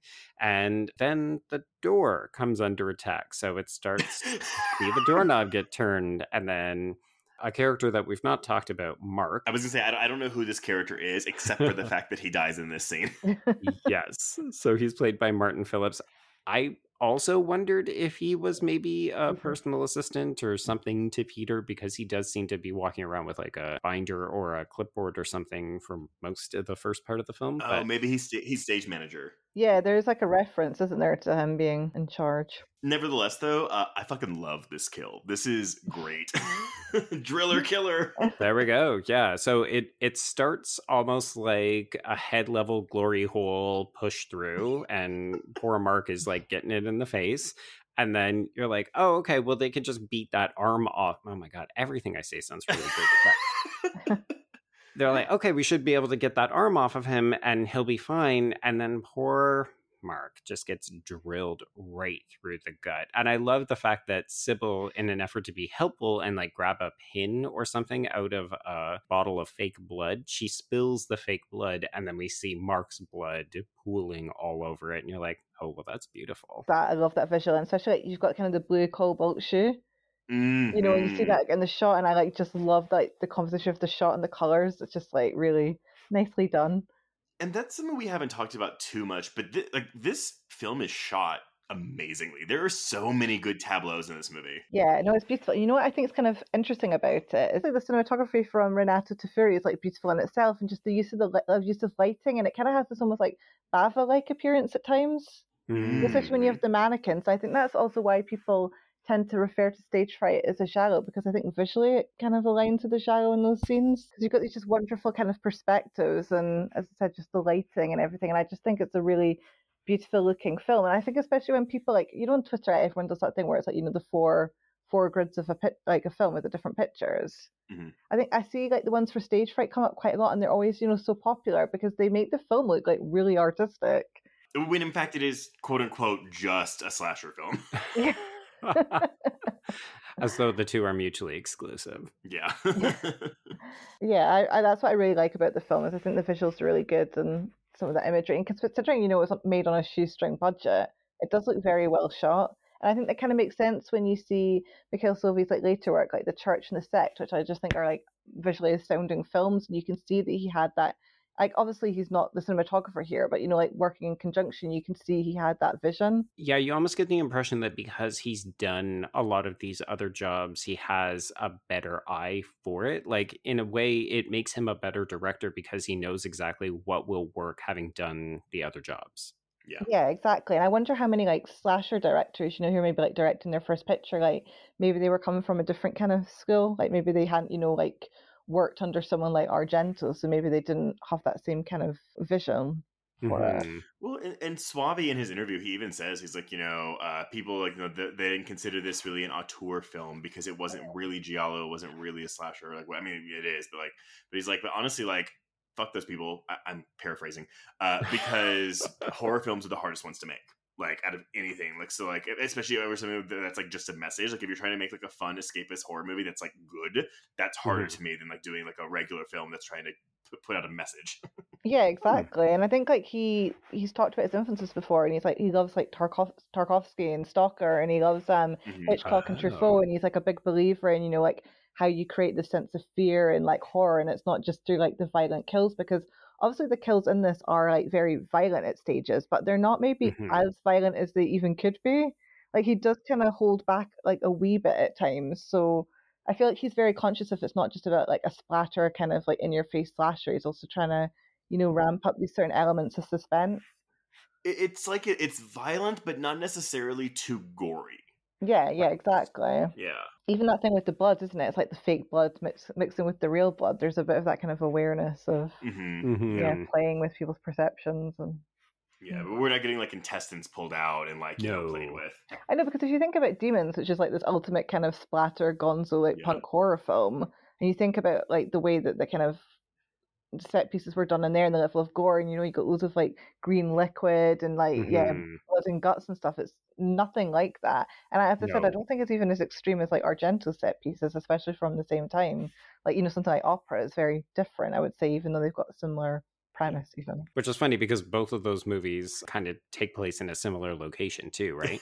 Yeah. And that's the thing, like, you know, Demons, Opera and Stage Fright, they're all kind of similar settings, but just executed in very different manners. I'd say Demons and Stage Fright more because you got the element of being trapped inside, and it predominantly takes place in the theatre. Oh, and Opera is actually released about 6 months after this. Yeah, Oh, wow. so Okay.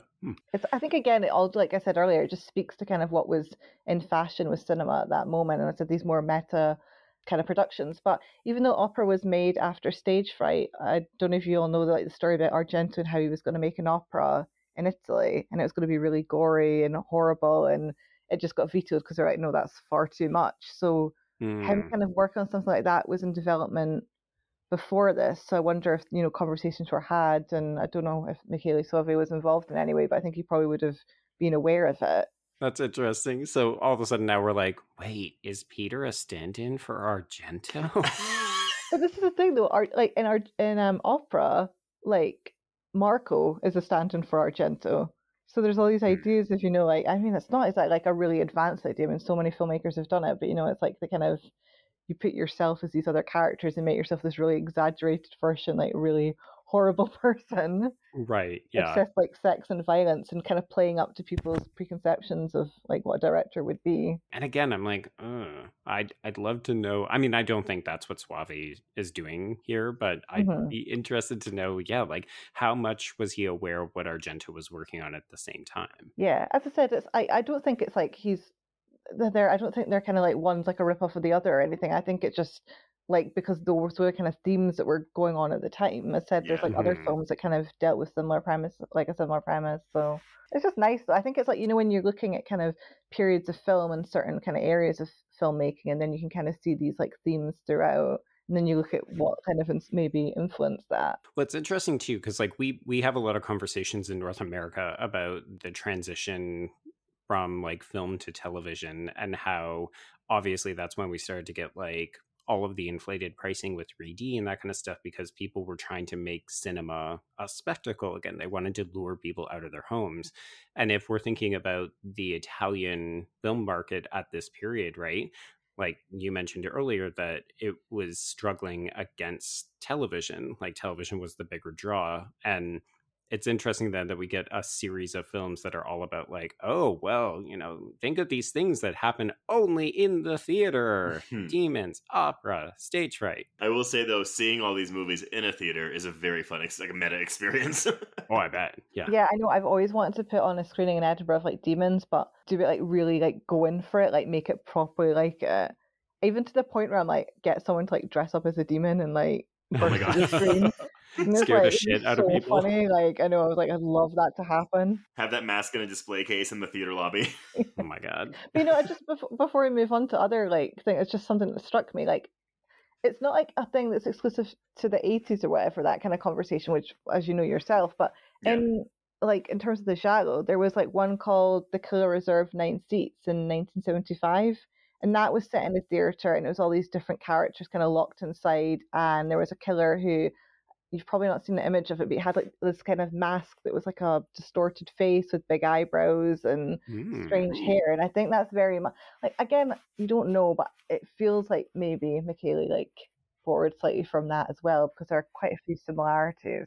It's a good premise. I think these kind of films have been in existence for a long time, and it's just each decade or generation kind of do their own things with them. But it's certainly not a novel film idea in terms of, Italian thriller, giallo, or horror cinema. Okay. So rip Mark, he's dead. And the group decides, okay, we're firmly going to stick together. And Peter takes the lead. So he guides them out, and he sees that the killer is up on the catwalk. So everybody starts to climb up. But lest we have forgotten, Alicia has a bad ankle. So she grabs a hold of Laurel because she doesn't want to get left behind.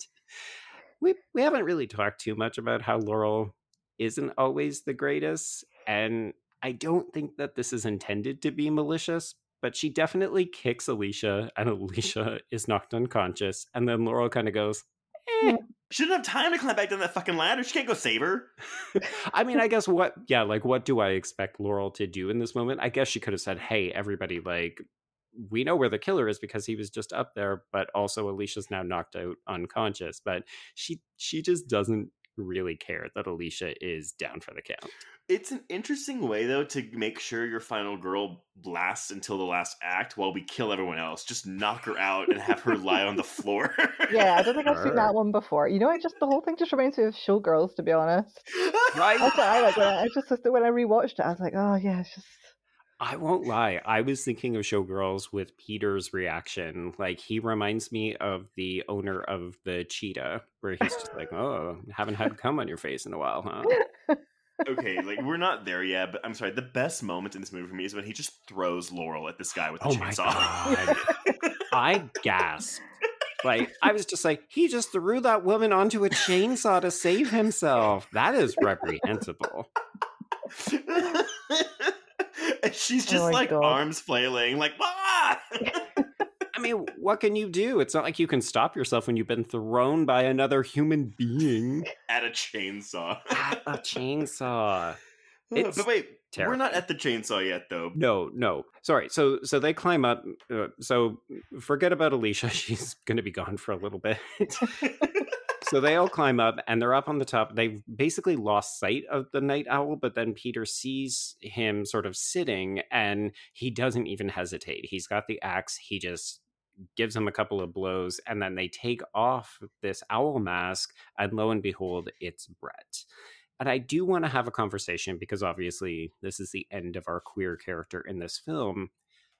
Almost every review that I have seen says, oh, well, Brett was killed when we last saw him alive, when the killer popped up behind him in that homage to Dario Argento. And I was like, why are we assuming that Peter didn't just kill him? Yeah, that's absolutely how I took it, because Brett is gagged when they take off the mask. So why would he be gagged if he was dead? Yeah, his hands are tied. And he is gagged. So I'm just like, wow, Peter just inadvertently killed this only queer character in this entire film. I do think it's a little... I mean, again, we don't know much about this killer, but I think it's weird that, like, if this is the case, like, you know, he set him up to be, let me put this owl mask on him and I'll gag him and I'll tie him up and they'll kill him, because that seems to be the point of what this is doing.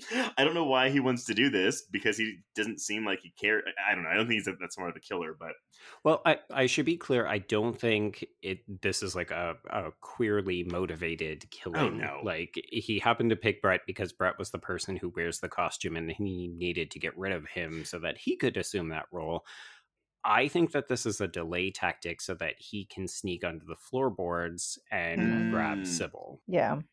Do we consider this bury your gaze? Yeah, this is tricky. I always get weird with that because I'm like, well, I mean, like, it's not like if you ever kill a gay person, like it's like a rectangle square thing.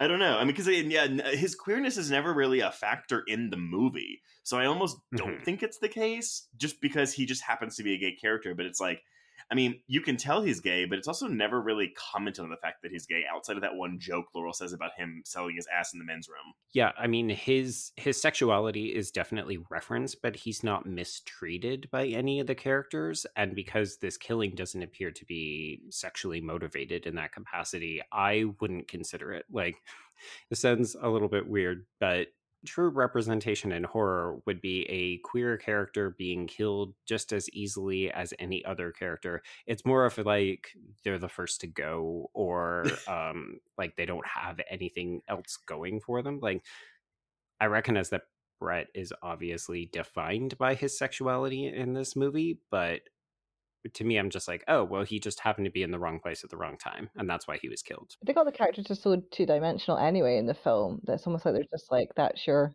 character, that's this person, you're pregnant, you're gay, you're this, you're that. Well, that's what I was gonna... I'm glad, because we're gonna transition then, because what we have next is our pregnant woman. Yeah. Who gets ripped in half.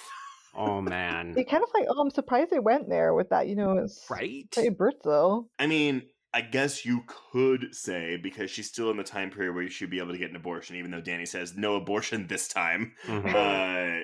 It's not really technically a baby yet. But she is pregnant. She is pregnant, and she is definitely ripped in half at the stomach. Yeah, it is a bizarre choice. I feel like if this movie was released now, people would immediately latch on to this plot point and be like, this character is defined by her pregnancy, and then you sawed her in half. Like, that's obviously saying something.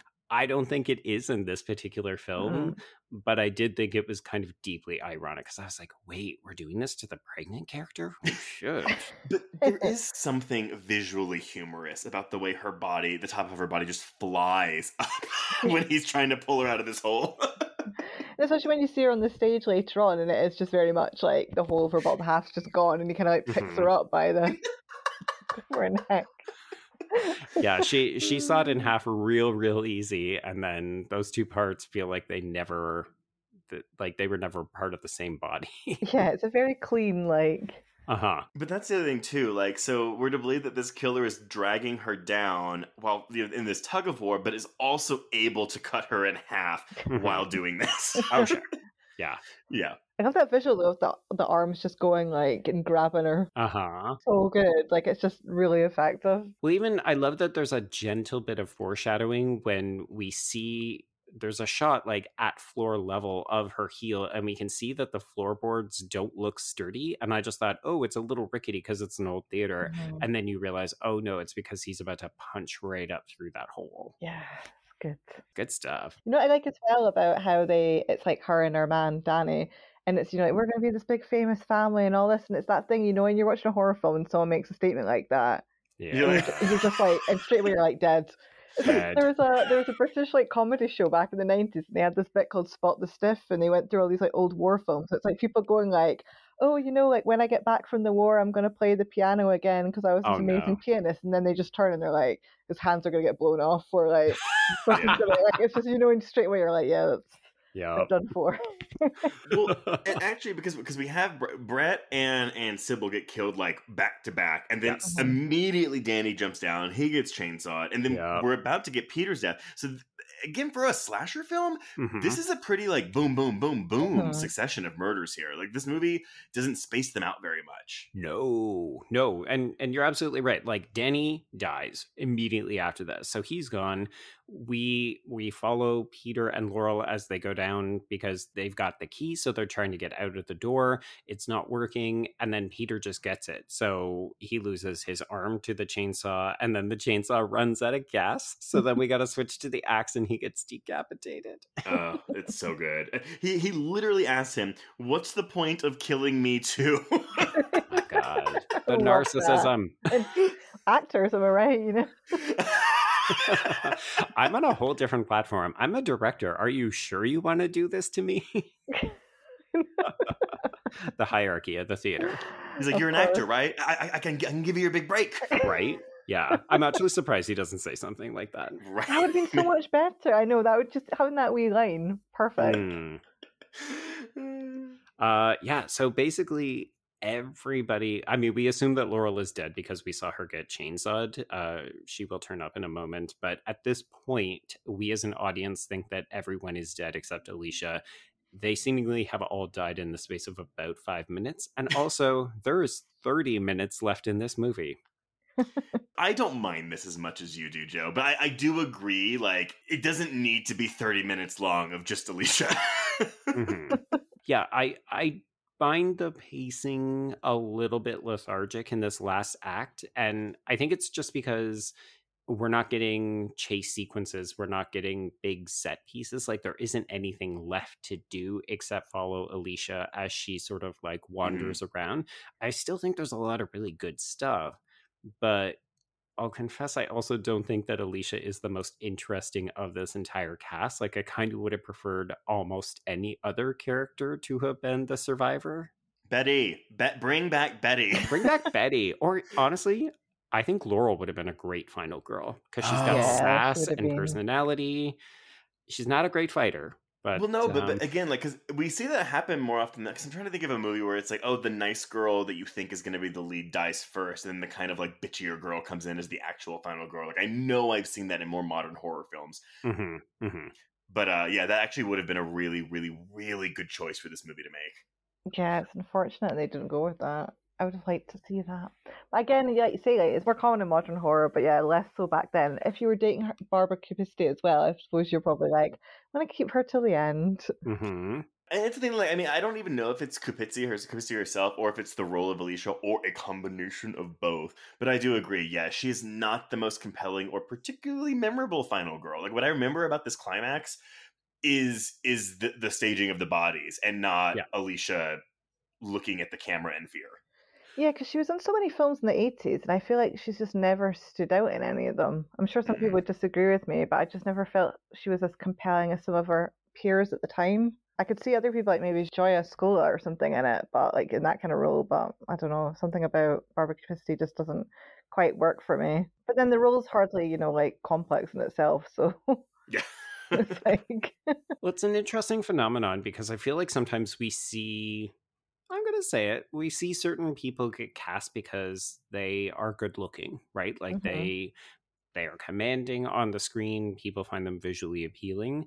And I'm not suggesting that's the case here. Like, she's obviously a very attractive woman, but I do think that she's also a good actress. So I'm a bit more inclined to blame the character, because aside from her money problem and her ankle, like, we just don't know anything more about her.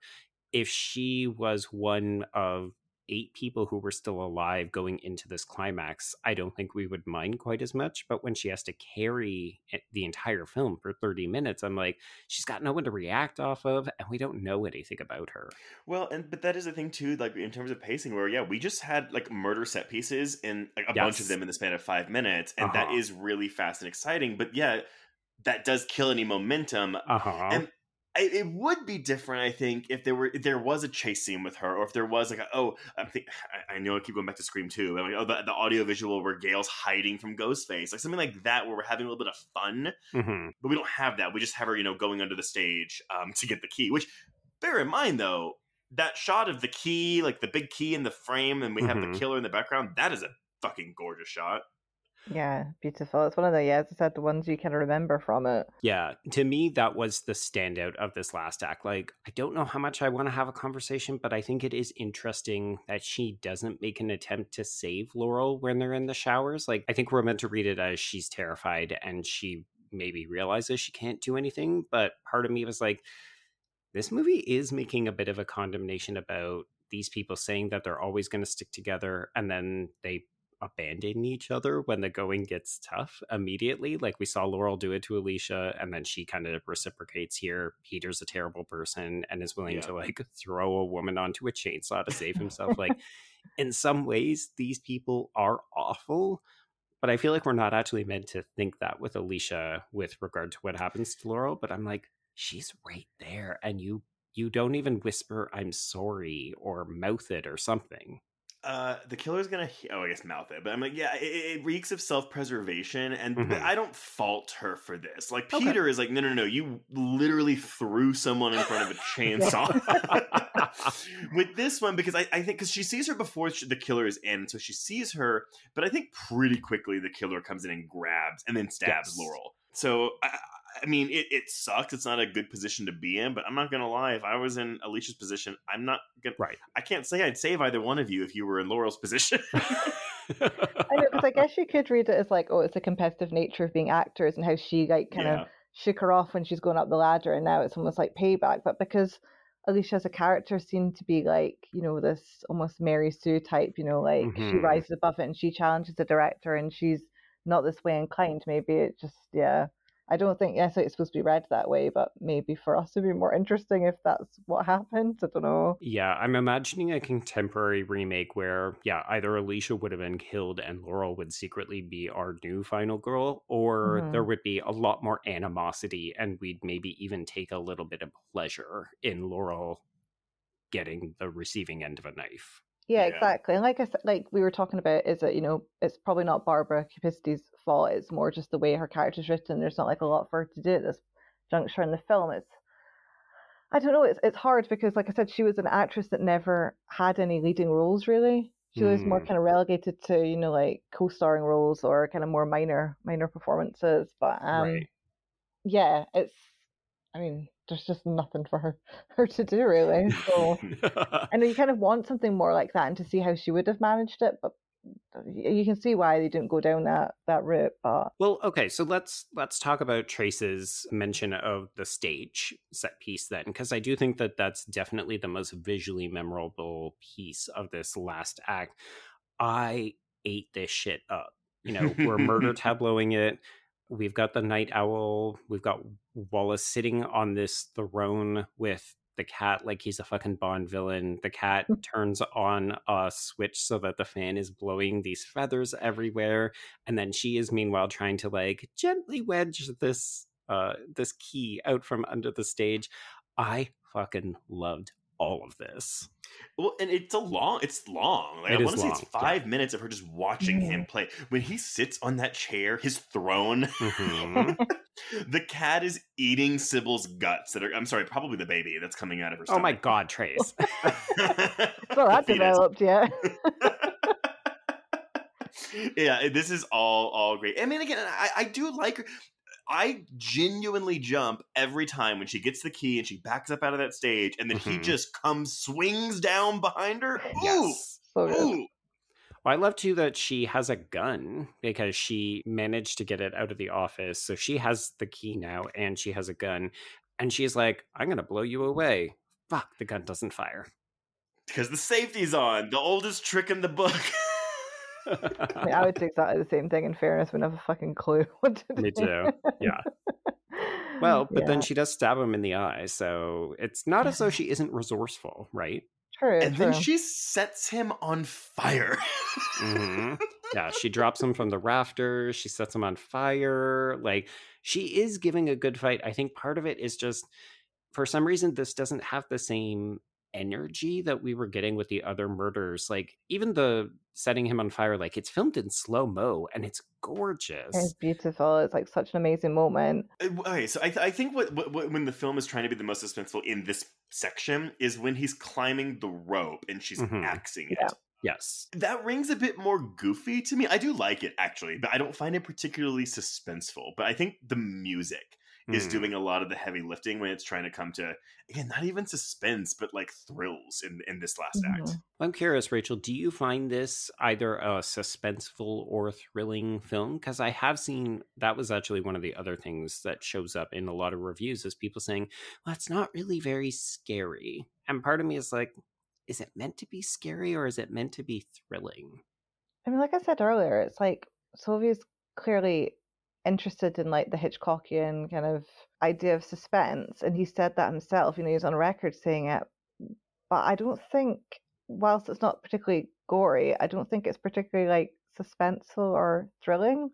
I think it's meant to be fun. Yeah, I know. I don't think the intention is it's supposed to be, like you're terrified, you're on the edge of your seat. Like, it's fun, it works, like it hits all the right beats. Right. I think like as well, like with the owl costume itself. Oh my God.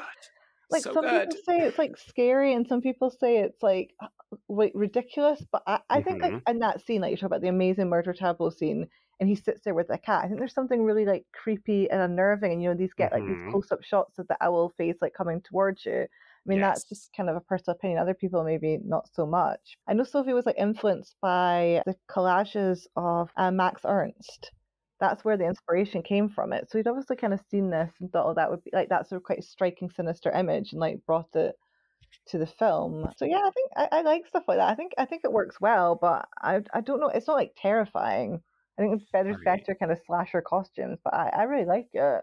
Do you think it's like a scary? I don't find it scary. No, there were definitely sequences where I was excited. Like, okay, are they going to make it out of this? Are they going to be able to fight back? And yeah, the answer is kind of no. Like, these people will get chopped up pretty easily by this killer. But I was more taken, I think, by some of the giallo influences, like just the staging of some of these set pieces, and particularly this final tableau. I find it so gorgeous. And the costume of this killer, we haven't touched on it enough.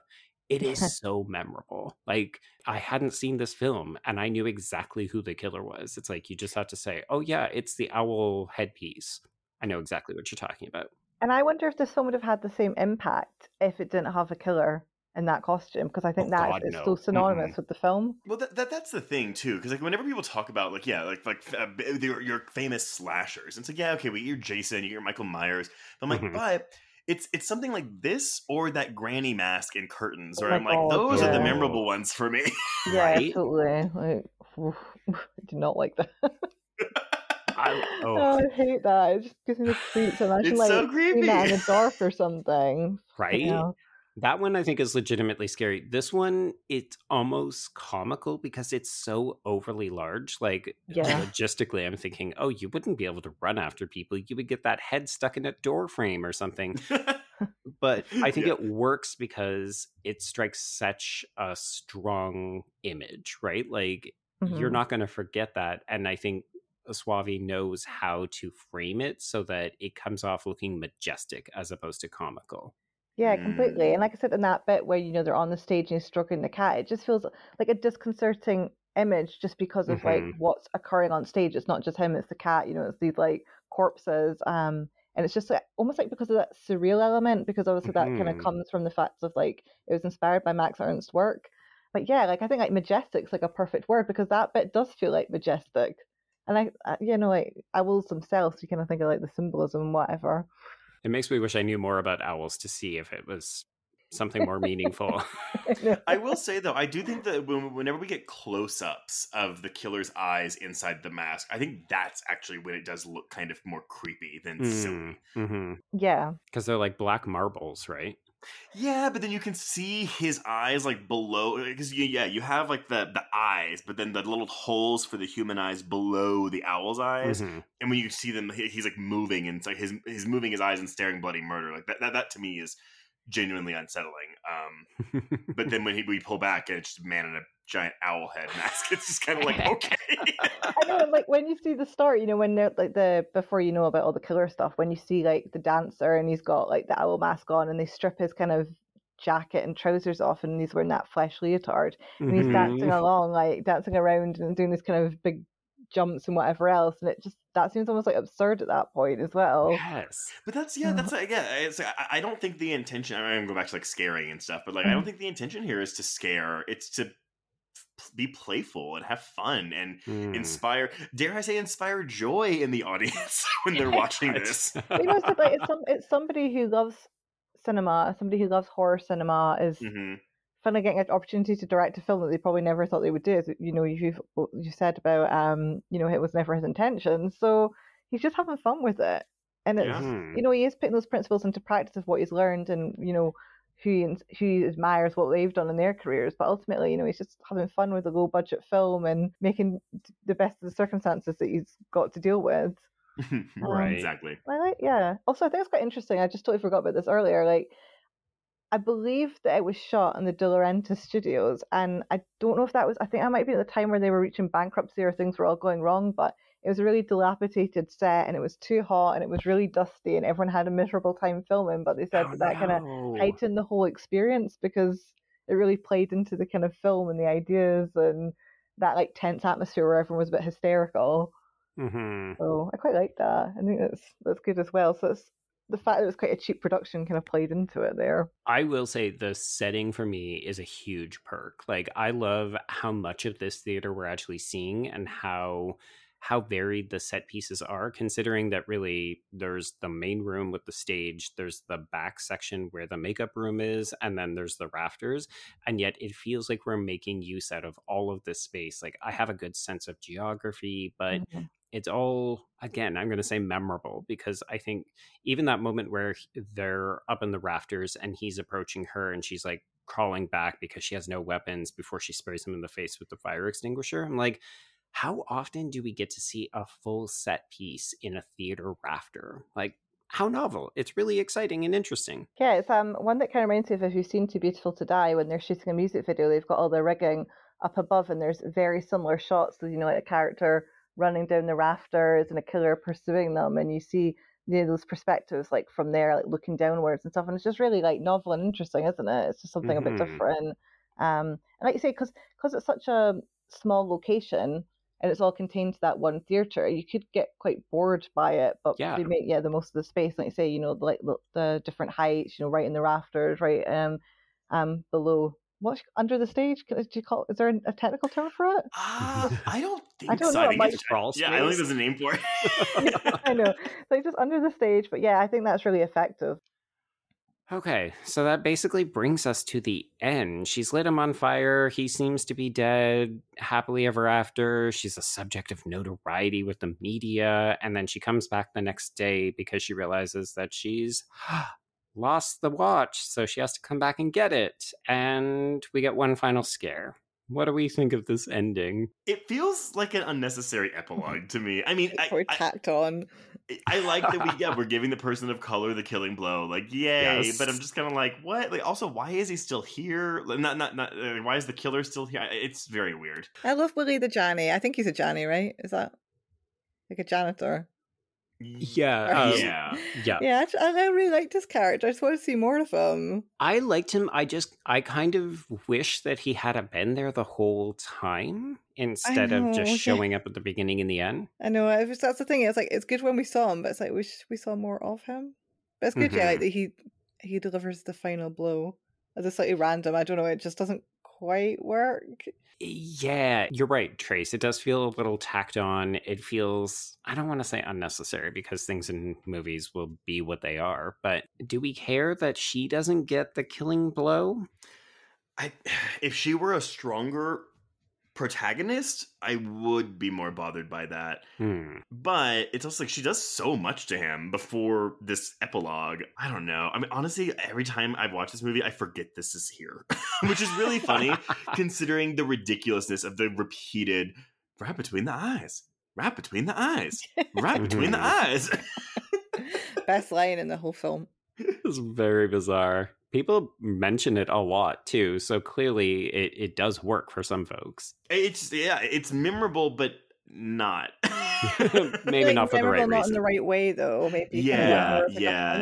Like, I mean, what you do is you remove this scene of 5 minutes, and then you add 5 minutes of killer backstory. Was like you were saying about how, like, you know, Alicia, she's doing all these things to the killer, and like, you know, she gives as good as she gets, but it's weird because you never really feel like she's a strong protagonist, even though she's doing all these like things to the killer. Which, so yeah, and then at the end she doesn't deliver the final shot anyway, so it just feels a bit like, I just wish that maybe it was like, I don't know how they would do it, maybe do a bit of dialogue or something. I'm not saying she has to come up with all these like sassy like one-liners to the killer, but you know, she's doing all this stuff and she still feels a bit like of a nothing character. Yeah. Could you imagine before she drops the flaming barrel on him, she's like, action. God, I know, which would probably be quite cringe, but I don't know the thing is, I don't even know what I'm expecting. Like, she's not one of my favorite, you know, like female protagonists of a slasher or a genre. There's just something missing, but again, can't really blame them. There's not really much going on script wise for her. It is tough. I feel like if this film suffers for me, it is the fact that it relies so heavily on her in that last act, and that she isn't either a bigger personality or somebody that I root for more, or that she comes off stronger. And maybe that's unfair. Like, I think we sometimes forget that not everybody can be a Sidney Prescott or like a second cycle of slasher final girl, because I know, Trace, you and I, we grew up in that era. So I think we always expect like, we're going to get sassy one-liners. We're going to get like kick-ass final girls. They're going to be really capable. Yeah. Mm-hmm. And a lot of the final girls in the 80s, like, they had some of those elements, but not all of them, and they weren't strong like the 90s heroines were. So maybe we just have unrealistic expectations, but yeah, I can't help but feel like, Alicia, you're fine. I don't know. I mean, not to like go to the basic of basics of Friday the 13th, but look at Jenny in Friday Part 2. Like, that is 1981, and she is a badass final girl. Absolutely. Jenny is fantastic, but I also feel like she's a bit of an outlier in some capacities. Yeah, I guess that's fair. Yeah, and I get what you mean about not everybody can be that kind of like sassy, like final girl, really strong-minded and whatever, and you need like diversity in the types of like characters that you have in those roles, but right. Yeah, I know, it's just it's almost like I'm like complaining about it, but I'm like, what is the alternative that you'd offer? And I don't really know. I just know, like you said before, I just feel like I'm not necessarily rooting for it. I'm rooting her for in the most basic, you know, way that you do for someone in like a horror slasher film. But Right. But maybe it's because though, like, I mean, if this movie were like trying to be genuinely horrifying and scary, I would be more okay with this portrayal of a final girl, because I would believe that, yeah, you would be like terrified and like, you know, whatever. But because it is so high energy, it's frenetic, it's fun, I kind of want her to be the same way. yeah, exactly. And that's like, why am I more connected to Willie the janitor than like the main girl, even though he's barely in it? And the, you know, like you're saying about Laurel and stuff, but like it feels like so many of the characters have more personality and there's more going for them. Mm-hmm. And then you've just got, like I said, this kind of Mary Sue type person that you're not really too bothered about. Okay, but like, is she a Mary Sue? Because well, I guess she doesn't really have, I mean, yeah, what is her weakness? She's pretty capable, all things considered. We just want her to have more pizzazz when she does them. Yeah, exactly. Her weakness is that she's not charismatic. Right. But that does not affect her ability to survive the movie. But also, she was the fucking lead of this musical. Can you imagine? I know. I'm a little okay, but she gets killed, but she comes back from the dead to rape her murderer, and so I'm assuming she continues to stay as the protagonist throughout the rest of the musical. I don't really know how what the plot of this thing is. I kind of feel like they made the right decision, like choosing Laurel to be that part instead, because I can just not imagine like her character being able to convey that sort of person. Right. No. But also, now challenge to listeners, I would like you to draft a plot summary of what this musical would be. Yes. Oh my god. Oh my god. I mean, we know, like, because again, is the premise that she is murdered and her ghost rapes her murderer, or is that just one scene in a larger picture? I feel like it's not actually even what happens in the musical. It's just what Peter wants because he thinks more controversy equals dollar signs. Well, because he says something about how he's like, it doesn't have to make sense. It just has to be like memorable or something. And it's like, oh, okay, well, so yeah. Exactly. Like, you're just style up the rape. Exactly. Which is just meant to be meta commentary for the film that we're actually watching. But yeah, it's got us now hypothesizing about this fictitious musical. Oh my god. But that's stage fright. That is stage fright. Rachel, first of all, thank you so much for coming to talk about this movie. This has been a blast. No, I've had fun. I hope I was able to offer some interesting insight or just a coherent sentence even. I promise you paid your dues here. And before we announce what we're covering next week, Rachel, where can people find you on social media? Yeah, they can find me on mainly Twitter, and it's at Rachael_Nisbet, but my spelling of Rachel is the awkward one. So, yeah, I know. It's got an extra A in it, so you can find me on there. And you can find my stuff on, like, I do various, like you said, I worked for Arrow, and I do stuff for Vinegar Syndrome and stuff, so you can find my work on those. Yeah, we need to pick your brain about getting in with Vinegar Syndrome and all Second those Sight commentaries. and Arrow. You are all over the place, ma'am. It's like 3. I think the latest like one they're doing, I ended up being on like 3 pieces, which was not intentional. It just kind of somehow was like, do you want to do this? Could you do this for me? And I was like, oh my god, I've got a hen do this weekend. Like, oh no, gotta bash out this piece of work. But yeah. And also for people they're interested in stage fright, Shameless has just released a new edition of it in the UK. So that's quite cool. So it's another way of seeing it, and I think there's other extras and things like that on it. Oh, I'm so fantastic. Jealous. Yeah, this Blue Underground one is good, but it's, I mean, it could have more stuff on it. There we go. Yeah, and it was weird because Shameless actually released, like, you can rent it. Probably not in America, I'm afraid, or North America, but it's like got so they have he shot it in a certain aspect ratio, but also like, is that the right way of saying it? I don't know. It's like, you know, like the film's in a certain aspect ratio, but they've got a version where it's like in a different aspect ratio. So there's obviously a lot more detail in the frame. Oh, wow. So it's just a bit of a curiosity. That is cool. Again, unfortunately, I think it's only in the UK you can watch it, but it's nice to see things like that, just to see how it plays out. So I quite like that they did that. Something a bit different. You don't tend to see that. Well, if you want to get in touch with us, you can reach us on Twitter and Instagram at HorrorQueers. Shoot us an email at horrorqueers@gmail.com. Find us on Letterboxd, keep track of all the films we've covered. Go to our YouTube channel to check out our interviews with various horror filmmakers, as well as our monthly hangouts where we talked about hot button issues with some of our peers. If you want to chat with other listeners, join our Facebook HorrorQueers group. If you have a moment, please rate and review us on Apple Podcasts or Spotify. And if you want even more content, please support the show by becoming a patron at patreon.com/horrorqueers. If you subscribe today, you will get over 195 hours of extra content, but I know. But this month we have episodes on Netflix's Resident Evil series, Hulu's new Predator movie Prey, Peacock's new queer slasher film They Slash Them, A24's murder mystery Whodunit Bodies, Bodies, Bodies, and an audio commentary on Event Horizon just in time for its 25th anniversary. So much good stuff this month. So much continuing into September and October and probably November. Jesus. What the hell? You guys put the work in. That's impressive. That's a lot of extra content. It's good stuff, though. It's fun to get to cover some of the contemporary things there. Well, now we're getting queer stuff and contemporary shit, so we've got to make up for that too. There is that too. Yeah. But Joe, we are going back into some modern queer stuff next week because what are we covering finally? Well, it's ironic that we had so many conversations about water on this particular episode because, we are going to go to a little island and we're going to get trapped there by a big storm. It's finally time to talk about Robert Eggers' The Lighthouse. Ooh, this is a first time watch for me because I missed it in theaters and I've been wanting to watch it forever and I've been holding onto my blue just for this episode. There we go. But everyone, until then, and those queer seagull-y shenanigans, we can cross out stage fright. Indeed, and cross out horror queers.